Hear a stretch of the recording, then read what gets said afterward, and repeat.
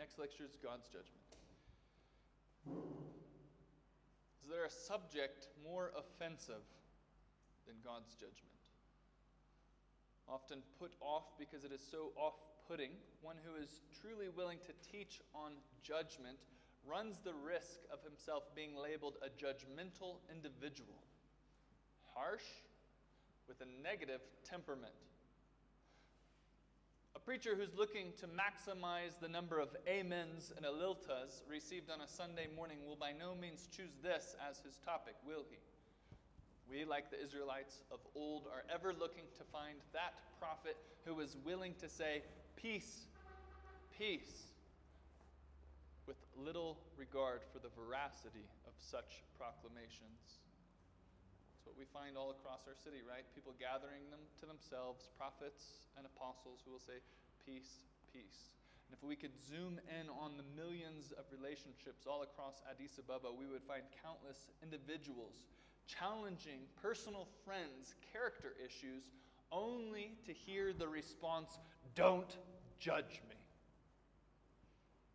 But the Bible, spanning from Genesis to Revelation, posits judgment as one of the most pronounced categories. It is inescapable in the pages of Scripture, and it is also inescapable in each and every one of our own lives. As we've seen in chapter 3, God is just, and therefore he must deal with sin. God's judgment flows from his justice. In the Old Testament, God judged Adam and Eve, and he cast them out of the garden. And then, not long thereafter, God judged the world for its wickedness by sending a great flood to wipe out creation, save Noah's family and the animals that were on the ark. We find this in Genesis chapter 6 and 7. In judgment, God rained down fire and brimstone upon Sodom and Gomorrah, completely destroying the cities and all of its people. God judges Egypt for their sin and thus delivers the Israelites from slavery. At Sinai, God established a covenant with Israel and he gives them his law. We can find this in Exodus chapters 19 through 23. He says, according to this law, if you keep it, you will live and you will be my people. If you break it, you shall die under judgment. Then when in the wilderness of Korah and his band of men rebelled against Moses, God caused the very earth underneath their feet to open up and swallow them alive. We find this in Numbers 26:10. And then Israel, after conquering Jericho, is brought into judgment with God for disobeying his command when Achan stole some of the silver and gold that was supposed to be devoted to God. Do you remember that?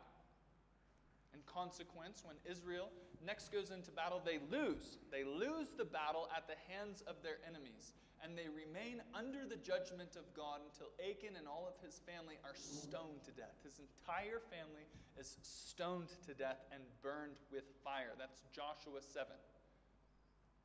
In Leviticus, God promises to reward faithfulness and obedience, but he also promises to judge them if they persist in their disobedience. He will judge them by handing them over. Listen to this. This is God's judgment in 26:38. Leviticus 26:38. He will judge them by handing them over to perish at the hands of their enemies. Throughout the Old Testament, we see Israel persisting in their sin only to find themselves finally overthrown by Assyria in 722 BC. Find this in 2 Kings 17:6-7. From this point, they were scattered amongst the pagans, the surviving Israelites. They were scattered in judgment amongst the pagans. And their intermingling, marrying with those pagan empires, produced the cursed Samaritans. Who were the Samaritans? The Samaritans were people who had offspring with pagan nations. It was Jews marrying unbelieving pagans and having children. They produced a cursed race of people, the Samaritans. Judah, however, is preserved, but then also sent into Babylonian exile under judgment in 2 Kings 17. Then we come to the New Testament and we see that God continues to judge. In Luke 10, Christ declares, "Woe to the cities of Israel." So Christ himself is bringing judgment, declarations of judgment, even in the New Testament. He declares woe to the cities of Israel, and he foretells that their judgment will be worse than that of Sodom and Gomorrah. In Matthew 23, Christ tells the religious leaders of Israel that they will be held accountable in judgment for all of the righteous blood shed on earth. That's remarkable. The leaders, the religious leaders, not kings, the religious leaders of Israel will be held accountable in judgment for all the righteous blood shed on earth, according to Matthew 23:35. And then in the very next chapter, he foretells of the judgment to come to Israel, that it will be destroyed. And then we find that it was destroyed in 70 AD.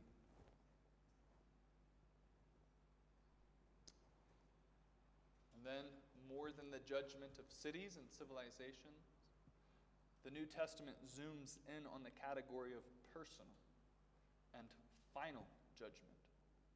God not only judges countries, he judges individuals. For we must all appear before the judgment seat of Christ, so that each one may receive what is due for what he has done in the body, whether good or evil. 2 Corinthians 5, verse 10. There will be a final day when God judges every single human that has ever lived. According to Revelation 20, verses 11 through 15, he says, "Then I saw a great white throne and him who was seated on it. From his presence, earth and sky fled away, and no place was found for them. And I saw the dead, great and small, standing before the throne. The books were opened. Then another book was opened, which is the book of life. And the dead were judged by what was written in the book, according to what they had done. And the sea gave up the dead who were in it. Death and Hades gave up the dead who were in them, and they were judged, each one of them according to what they had done. Then death and Hades were thrown into the lake of fire. This is the second death, the lake of fire. And if anyone's name is not found written in the book of life, he was thrown into the lake of fire." And the method of this final judgment, he will render to each one according to his works, according to Romans 2:6. The secrets of men's hearts will be judged too, according to Romans 2:16. For those whose names are not written in the book of life, the judgment that each individual will receive is that of hell, an everlasting hell. And this is final judgment. Every sin ever committed, finally accounted for. Nothing forgotten. Nothing left out.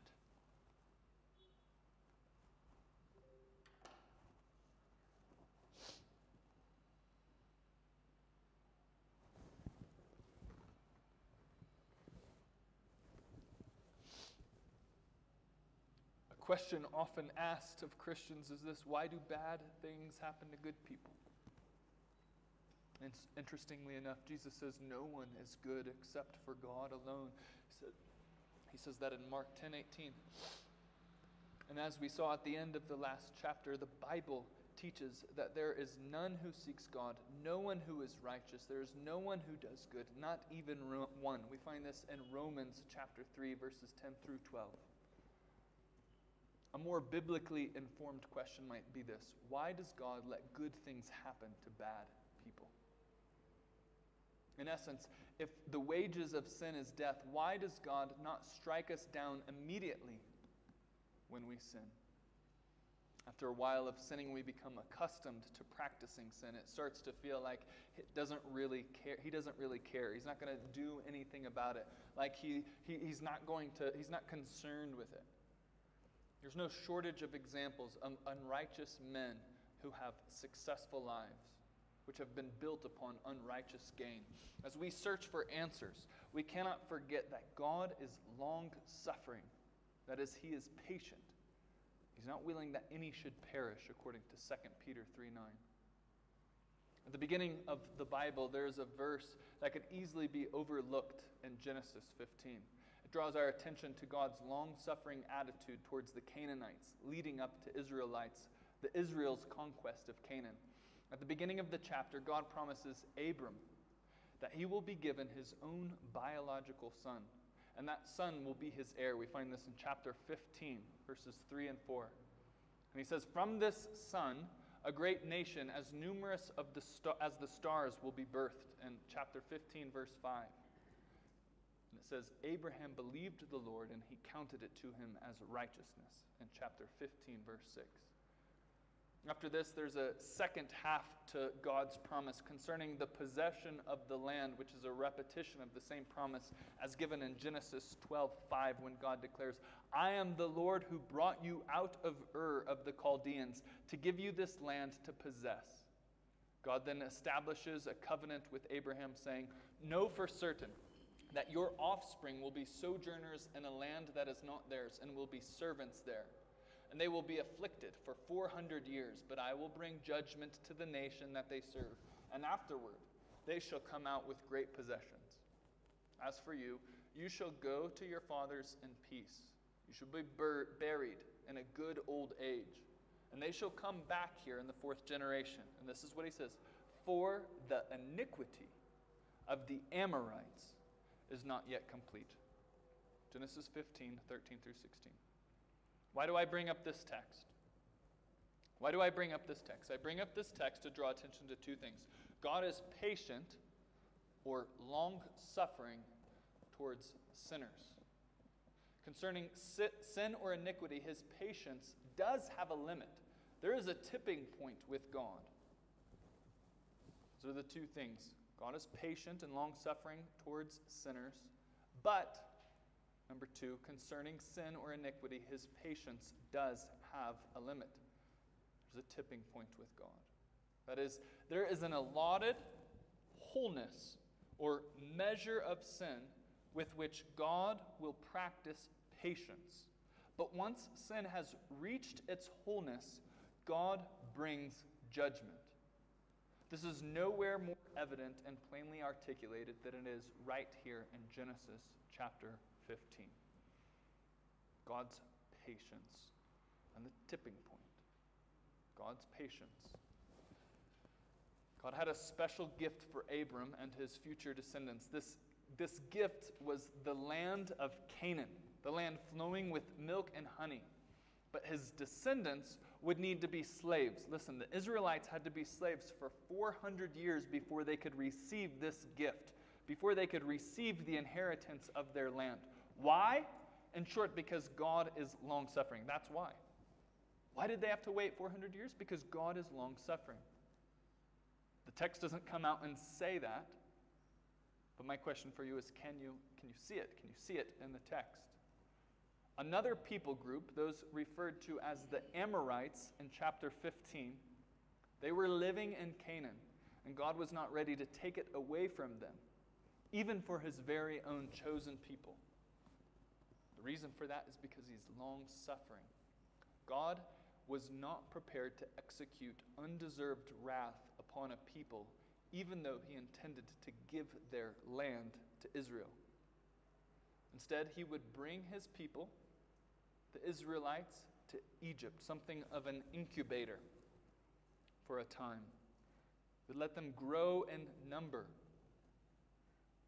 Unlike an incubator, however, Egypt was anything but safe. It was not a safe place for them, was it? Rather, it was harsh, and the Israelites became a downtrodden people. They were sojourners. They were strangers who felt the realities of their suffering every single day.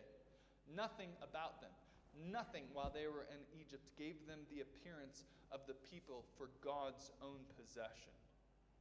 Nevertheless, that they were, and it was God's intention to give them the land that belonged to the Amorites. But not until the Amorites had reached the measure of their sin. How long would that take? Approximately 400 years. And so for 400 years, while God was practicing patience toward the Amorites, the Israelites suffered. That's 400 years of suffering. Contrast that number with the history of the United States. The United States of America hasn't even existed for 400 years yet. But I think it's safe to say and to believe and to walk away that God is very, very, very patient. Even practicing practicing long suffering, and even towards his enemies, even towards you and I, even towards our people. But God's patience does expire. There is a point in which it does run out. There would be an end to God's patience with the Amorites. The day would come when his patience would run out. The sin of the Amorites would reach its allotted measure, and when it did, God would pour out divine judgment upon the inhabitants of Canaan in the form of an invading nation, that of Israel, his very own people. That this is the case may be seen in Deuteronomy chapter 9, verse 5, when the invading Israelites were divinely instructed as to the reason for their occupation. Not because of your righteousness, he says to them, not because of your righteousness or the uprightness of your heart are you going to possess their land, but because of the wickedness of these nations. The Lord your God is driving them out from before you, and that he may confirm the word that the Lord swore to your fathers, to Abraham, to Isaac, and to Jacob. You see that? They were not going to acquire this land. They weren't going to receive it because of their own righteousness, but to show the glory of God. Not because of your righteousness or the uprightness of your heart are you going to possess their land. Free grace. Free grace in the Old Testament.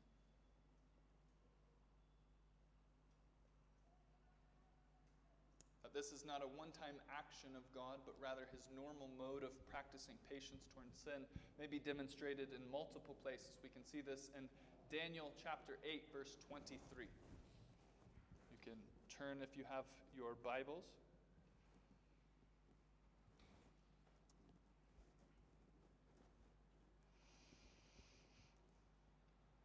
At the latter end of their kingdom, when the transgressors have reached their limit, a king of bold face, one who understands riddles, shall arise. So here in Daniel 8:23, we see that transgressors, sinners, have an allotted limit of sin. That God will practice patience towards them, but then once it's reached, he will raise up judgment. Daniel 8:23. Matthew 23:32. Matthew 23:32. This is Christ himself. Let's start in verse 31. Thus you witness against yourselves that you are sons of those who murdered the prophets. And he says in verse 32, fill up then the measure of your fathers, you serpent, you brood of vipers. How are you going to escape being sentenced to hell? So they have an allotted measure of sin that God will allow them to sin, and once that sin has been met, hell will be the outcome. 1 Thessalonians 2:16.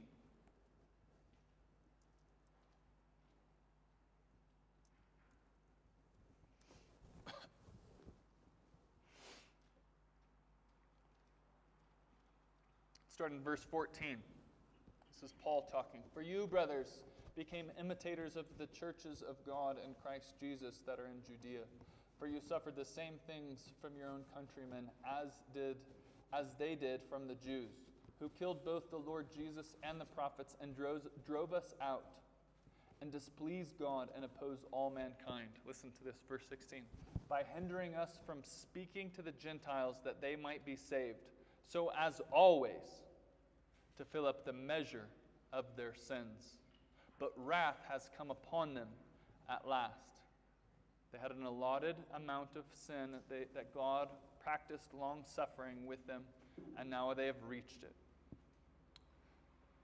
Nevertheless, it is evident that his practice is not an eternal well. His patience is not an eternal well, but it does dry up. God's patience dries up. And when that well is dried up, wrath is poured out. The terrifying application for us is the fact that we do not know.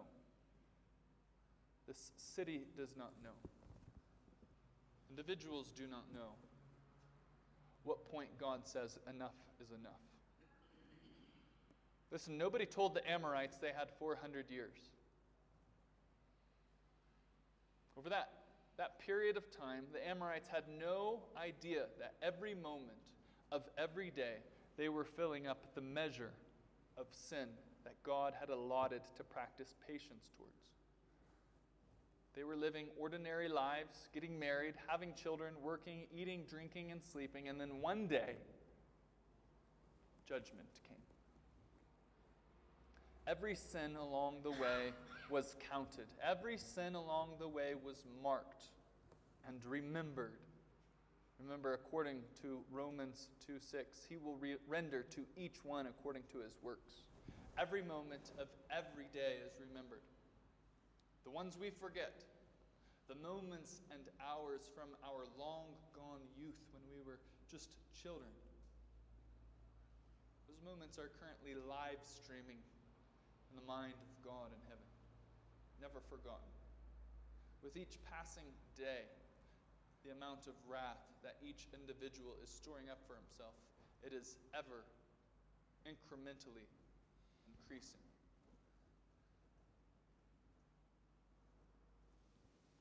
And there's varying levels of wrath that are to be received. We can say that everyone will end up in one of two eternal destinations, either in heaven or in hell. But even in hell, there will be those whose punishment is worse. And all the kindness God shows towards sinners, all the patience he has practiced towards them, it too will serve as a witness against them. For all that kindness was meant to lead to repentance, but instead it has only given sinners more time to sin against the gracious one. That's what Paul says in Romans chapter 2, verses 4 through 5. He says, "Do you presume upon the riches of his kindness and forbearance and patience, not knowing that God's kindness is meant to lead you to repentance? But because of your hard and impenitent heart, you are storing up wrath for yourself on the day of wrath, when God's righteous judgment will be revealed." I want to give a brief illustration of how little we often seem to esteem final judgment. I want you to imagine, if you will, with me, showing up to work, and everyone is there to surprise you. Your friends, your family, your co-workers, and they bring you into a dark room and they say, "Today we're going to celebrate your life." Before you know it, a film of your entire life begins to play. And at first it's clips of your infancy. And everyone is drawing attention to how cute you used to be. But soon you're simply just a whining 2-year-old, throwing fits, throwing temper tantrums. Nobody thinks you're adorable anymore, and eventually the film gets to your childhood and to your teenage years. To your surprise, the film even has a narrator explaining your inner thoughts and attitudes, even your inner imaginations, sexual ones included. There they are, portrayed on the film. Everything is seen. Everything is revealed. If truth be told, you would get up and you would run out of that room, never to be seen again. Friends, if our lives cannot stand up to the scrutiny of man, how in the world will we ever stand before a holy and righteous God? He has a book, and our deeds, our thoughts, they're being written in that book, according to Revelation 20, verse 12. And the scary thing is, what if God's judgment comes before the deathbed? When I was in high school, I remember listening to a speaker talk about the urgency of repenting and believing in Jesus right now, because tomorrow's not promised. I remember going back to our room. We were on a school retreat. And my friend and I, we were sitting there talking on our beds about it. He was a drug dealer. He loved to party. His was a life of sex, drinking, and smoking. And I asked him what he thought about what he had heard. Was he going to repent? Was he going to believe? And he said, yes, I am, but not right now. I want to enjoy life a little bit longer. I want to enjoy women. When I'm older, I'll do that. When I'm older, I will repent. In his mind, he thought he had many years to take time and repent when he felt like he had enjoyed enough of sin, once he had had his fill. But as we've seen above, God's patience has an expiration date. It's true, it is very true, that God is ready to receive whosoever believes in him at any moment, even the final moment before you die. But what if judgment comes to our people before the deathbed? What if for some of our people, judgment begins in this life? What if God hands some of our people over to a love of sin and says, okay, you want your sin? Go ahead and have it. And in the process, their love for sin so blinds them and hardens their heart that it becomes impossible for them to believe in Jesus because of the hardness of their heart. As we saw in chapter 2 of Romans, God does judge people this way. He gives them over so their mind stops working. A depraved mind. Do we have a category of God giving people over so that their mind just does not work anymore? They can't. It's impossible to repent. He gives them over to a depraved mind. Let's look again at this concept a little bit closer. The book of Romans teaches this in chapter 1, verses 24 through 31. Therefore God gave them up to the lusts of their hearts, to impurity, to the dishonoring of their bodies among themselves, because they exchanged the truth of God for a lie, and worshipped and served the creature rather than the Creator, who is blessed forever. Amen. For this reason, God gave them up to dishonorable passions. For their women exchanged natural relations for those that are contrary to nature. And the men likewise gave up natural relations with women, and were consumed with passion for one another, men committing shameless acts with men, and receiving in themselves the due penalty for their error. And since they did not see fit to acknowledge God, God gave them up to a debased mind to do what they ought not to have done.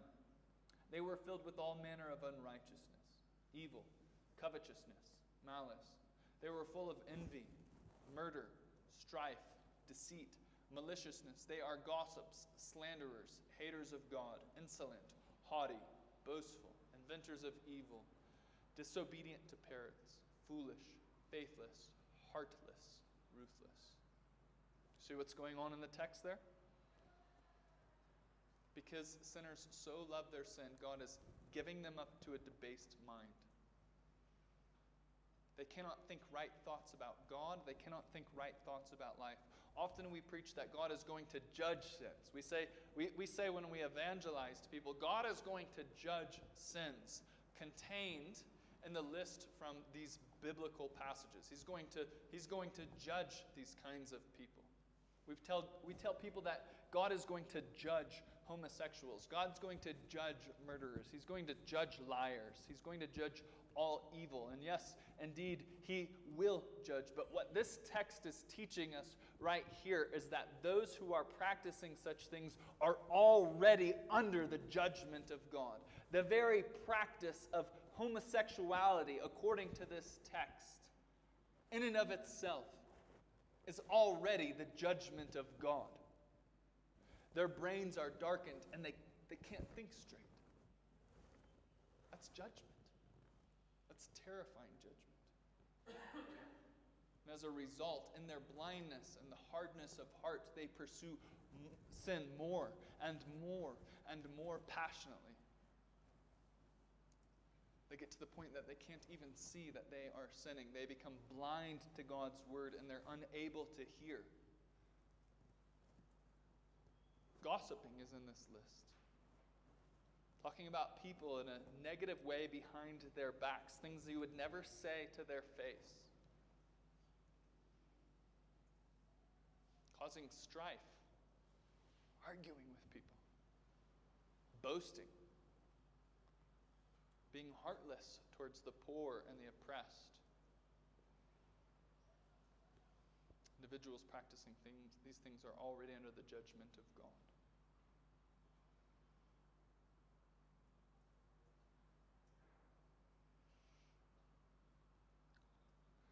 My friend that I told you about, it's been nearly 20 years since we had that conversation. I think it has. I think it's been 18 years since we had that conversation. And just knowing something of him, he loves his sin more today than he did on that day. So what if God today, some of our people, some of our friends, what if today they reach that point of no return? What if today they reach the measure of their sins and God gives them utterly over to a debased mind? There's an urgency about these things, is there not? We think people have until they die. We think they have until the moment of final breath, and there's a sense in which they do. But if your heart has been turned to stone, you can't hear, right? Judgment doesn't just start when we die. Yes? I was thinking of John 12, when Jesus says, "The light is among you for a little while longer. Walk while you have the light, lest darkness overtake you. While you have the light, believe in the light, that you may become sons of light." That's beautiful. Do you think part of the tipping point is like some people are in their sin, and it's like you're offered the gospel now? Like, is there biblical warrant for saying, if you keep rejecting that light, the gospel might not be offered to you? I think the gospel's offered to everybody, right? Whosoever believes. That's how it always comes. Whosoever. But what my point is, and I think the point of Paul, is that you can be given over to a debased mind so that you can't comprehend these things. You can't understand them. And that's being under the judgment of God already. Have you guys read Pilgrim's Progress? The most terrifying moment in that text for me is when Christian enters into that home, and he's shown a number of things. And in one scene, he's shown a man in a cage. And he says, "I can't repent because I've sinned against the grace of God." Do you remember that? That used to terrify me. I think that's what it's getting at. He so committed sin in the face of grace that it's impossible for him to repent. His heart has been so hardened. Right? He can't believe. Make sense? It's scary. I don't like dwelling upon it very long. Let's talk about the case of missing judgment from the Old Testament.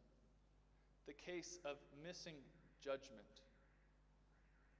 Back in the last lecture, we considered the apparent contradiction between God's mercy and his justice, that these looked like dueling attributes. Even though we said that's impossible, it has the appearance of being dueling attributes. And we've seen that from the beginning, God in his justice judges sin. From the beginning, right? From the garden. He told Adam and Eve that they would die if they ate the forbidden fruit, and they are dead. God's justice was carried out. Not to mention all the other examples we started this lecture with throughout the Bible. In 2 Samuel, however, we see this problem of mercy versus justice coming to something of a climax in the Old Testament. King David, the man after God's own heart, is not so young and innocent anymore. He is the king of all of Israel. And in the springtime, the text says, when all the kings were going off to war, David sticks around in Jerusalem. One afternoon, while walking on the roof of his house, he sees this beautiful woman named Bathsheba, the beautiful wife of another man. And while she was bathing on the roof, he watched her and he sent his messengers to bring her to him, and then he had sexual relations with her. Later on, she became pregnant. And King David, to hide his sin, he orders the death of Uriah, Bathsheba's husband, in order to protect himself from being caught as the adulterer that he was. Now here's where things come to a head. In the Old Testament, the governing law for Israel was God's law, right? It wasn't just a moral law. It was also the civil law. It was the law that was given on Mount Sinai. And in that law, there were low-handed, we might say, and high-handed sins. High-handed sins. Numbers 15, 27 through 31 is a crucial text for us. This is what it reads. If one person sins unintentionally, that's what I'm going to call a low-handed sin. That's my own verbiage. A low-handed sin. If one person sins unintentionally, he shall offer a female goat. He shall offer a female goat a year old for a sin offering. And the priest shall make atonement before the Lord for the person who makes the mistake, when he sins unintentionally, to make atonement for him. And the text says, and he shall be forgiven. The text goes on, though, and it says, but the person who does anything with a high hand, so now we're talking about a different kind of sin, whether he is a native or a sojourner, one traveling through, reviles the Lord. And that person shall be cut off from among his people, because he has despised the word of the Lord and has broken his commandment. That person, the text says, shall be utterly cut off. His iniquity shall be on him. And just to be clear, to be cut off is to be taken out of the camp and stoned to death. The very next verse, after God speaks about high and low-handed sins, a man is seen picking up sticks on the Sabbath. That's Saturday, the day of rest. Some might presume that this would have been considered a low-handed sin in the eyes of God. Simply picking up sticks to make a fire on the Sabbath. But God took this as a very serious sin, and he commanded that that person be stoned to death for that offense. That is, it was a high-handed offense. Picking up sticks on the Sabbath was considered high-handed in the eyes of God's law. In summary, a low-handed sin was one that could be atoned for or forgiven through sacrifice. A high-handed sin, on the other hand, was one that could not be atoned for with animal sacrifice, and also which would not be forgiven. The penalty was always death for high-handed sins. Let's get back to David. As you can see for yourselves, in Leviticus 20, verse 10, it explicitly states, if a man commits adultery with the wife of his neighbor, both the adulterer and the adulteress shall surely be put to death. It's Leviticus 20, verse 10. Means it's a high-handed sin. What is more, under the same law, Leviticus 24:17 reads this, whoever takes a human life shall surely be put to death. David's sin about adultery with Bathsheba and his murdering of Uriah were both high-handed sins. So as you can see, according to God himself, God's own law, David finds himself in the position of deserving 2 death penalties. He deserves the death penalty twice over. He has committed 2 high-handed sins. He has 2 verdicts of guilty and therefore 2 death penalties hanging over his head. Suddenly it makes sense, his prayer in Psalm 51, doesn't it?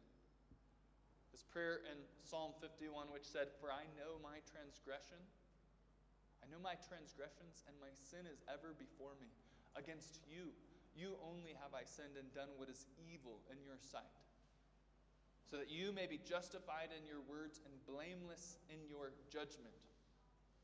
Behold, I was brought forth in iniquity, and in sin did my mother conceive me. Behold, you delight in truth in the inward being, and you teach me wisdom in the secret heart.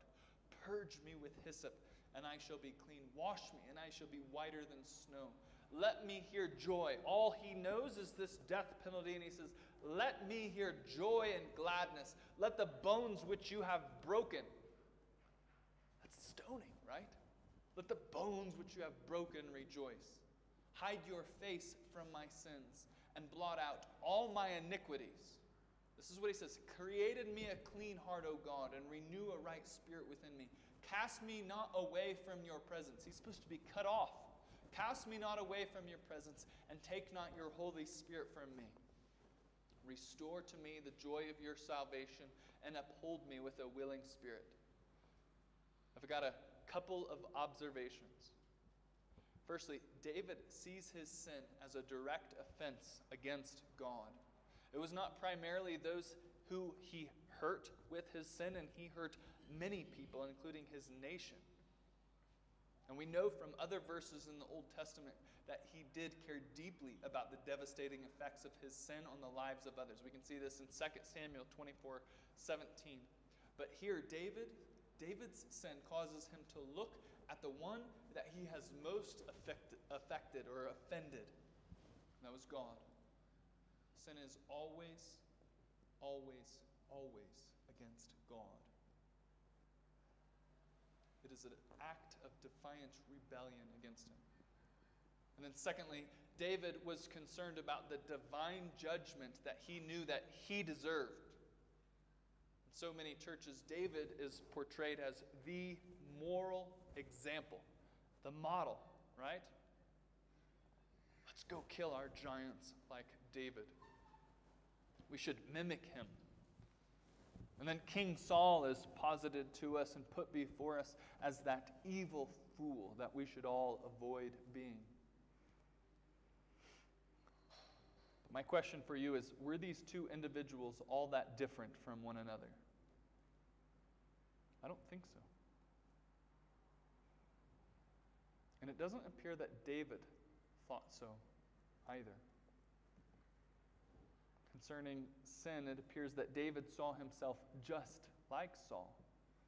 In this text from Psalm 51, we see in verse 11 that David is afraid of receiving the same judgment that Saul himself received. Remember, Saul tasted deeply of the things of God, so much so that he prophesied, and people considered him to be a prophet. We see this in 1 Samuel 10 through 11, and 1 Samuel 19:24. But when he sinned, the Holy Spirit departed from Saul, and God sent an evil spirit to torment him instead and in place of the Holy Spirit. We find this in 1 Samuel 16:14. Saul was cast away, and he ultimately died in judgment under God. David is here praying to God that he would not do to him what he had previously done to the previous king, to Saul. He's afraid of being cut off from God and having the Holy Spirit ripped away from him. David knows that he deserves the judgment of God, and he's not looking for loopholes. The law of God doesn't provide for any loopholes for him to escape. He's looking righteous judgment right in the face, and he's pleading. He's begging for mercy. He knows that God will by no means pardon the guilty. Numbers 14:18. He knows that he deserves the sentence of death. But David was not put to death, was he? What happened to him? 2 Samuel chapter 12, God sends a prophet. He sends the prophet Nathan to confront David in his sin. And after being exposed, and that's important, David was exposed. He didn't come forward. He's not the man that's often put forward to us in the church, just this wonderful man. David was a bad man, and he was confronted in his sin. After being exposed, only after being exposed, not coming forward on his own, David confesses his sin to the prophet. And the prophet Nathan says this to him: "The Lord has put away your sin. The Lord has put away your sin. You shall not die." So the question is this. It's a question of God's missing judgment. If God put away David's sin, where did he put it? Where did the righteous judge put David's sin? He himself has already said, "I will by no means clear the guilty." That's repeated in the Old Testament. Sin must be dealt with in judgment. Sinners must be judged by a righteous judge, the righteous judge of all the earth. So what does this mean? Here's the question you have to ask yourself. Is God unjustly playing favorites? Is he unjustly forgiving David, but not Saul? Where did God put David's sin? Where's the justice of God in this story? Where's the divine judgment?